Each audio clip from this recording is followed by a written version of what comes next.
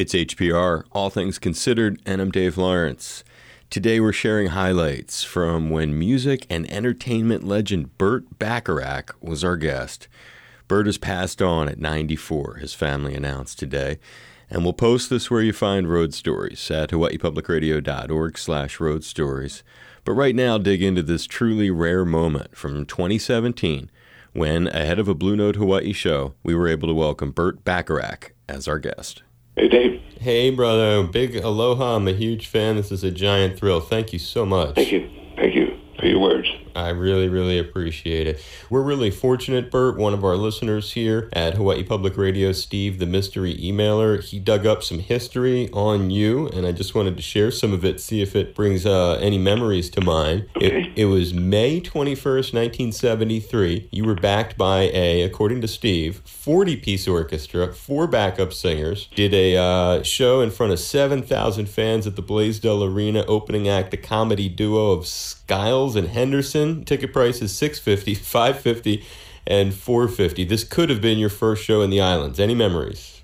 It was the show I'm thinking of, yeah. I think we'd come back from Japan, and we were going to play this concert on the way back. And a very complicated orchestration that I'd done, recorded on Wives and Lovers for a big orchestra. Wow. Big orchestra, too. Yeah, string quartet inside the big orchestra.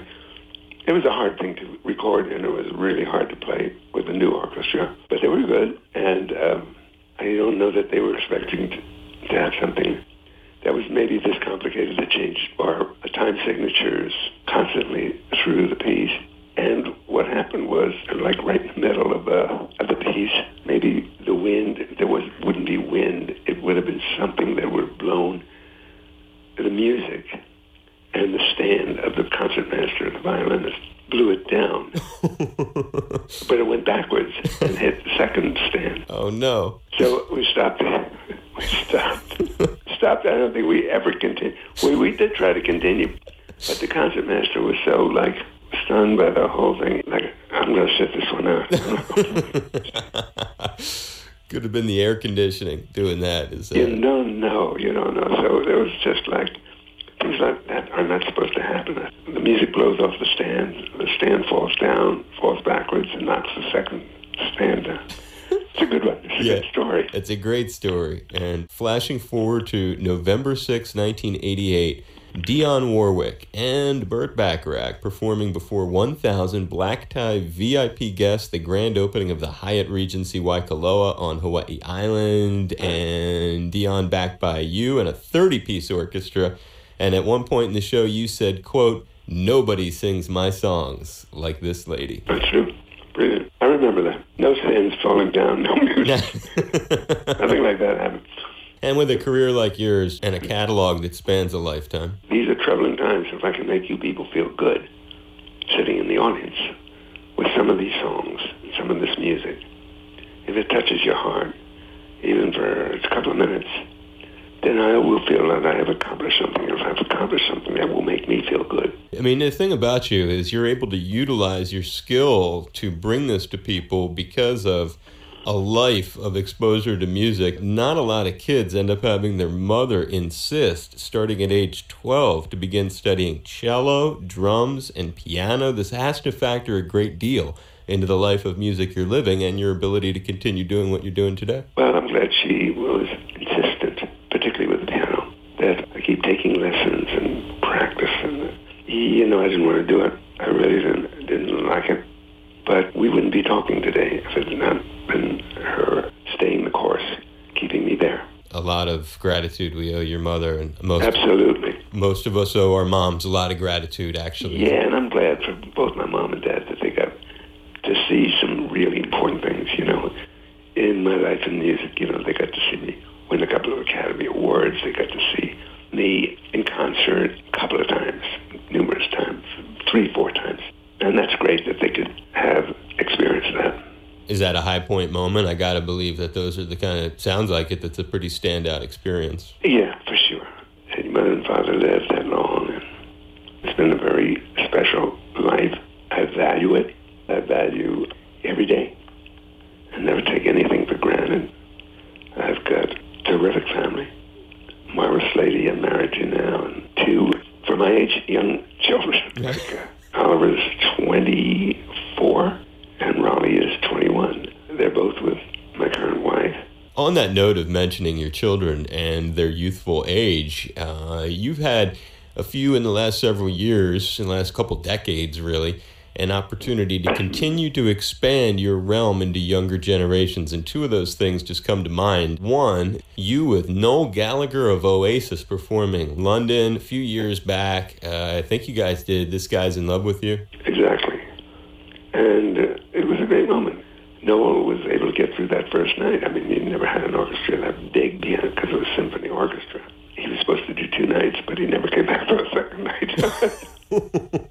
I think they all got wasted, backstage afterward, celebrating that Noel had done it and gotten through it.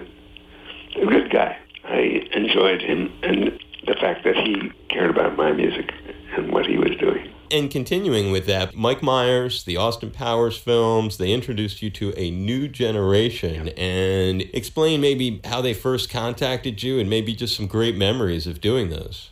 Yeah, well, with Mike, I didn't know him. I knew of him from Saturday Night Live, and he had a house out here in L.A., either renting it or owned it, I don't know. He and Jay Roach, the director on all the Austin Powers, had me come over to the house and kind of talked me through this very low-budget picture that New Line was going to let him do.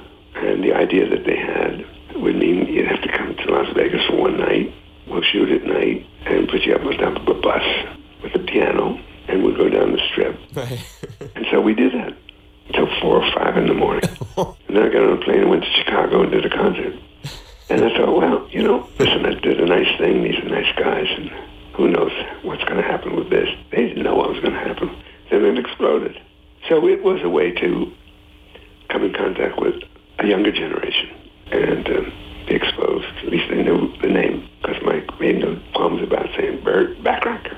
Oh, he loved introducing. You could tell that was like a highlight for him without question. And then you follow up the first appearance by doing the duet with Elvis Costello in the second one. Right.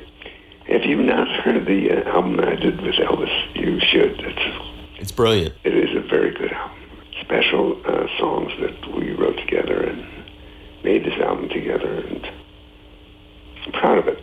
You have so much to be proud of.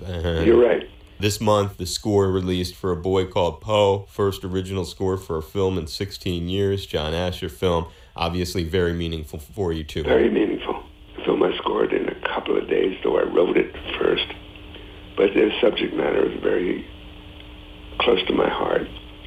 Poe is a boy with autism, and of course having an autistic child with Angie, I had no hesitation saying, I'll do it. Just send a car for me. I really like the song a lot. Sheryl Crow sings it in the film. Right. Look, if it can kind of spread the word about autism, if it's shown in schools, kids don't bully kids who are disadvantaged. Exactly. 1 out of 63 kids that are born, or something in that ratio, they're born autistic. And it's a very difficult situation. And then you've got a situation where 80% of the marriages dissolve with an autistic child. 20% stay together. It's harsh. Oh, it's very harsh. And my daughter Nikki had a very severe autism, Asperger's. So it's a tough one. Very tough one.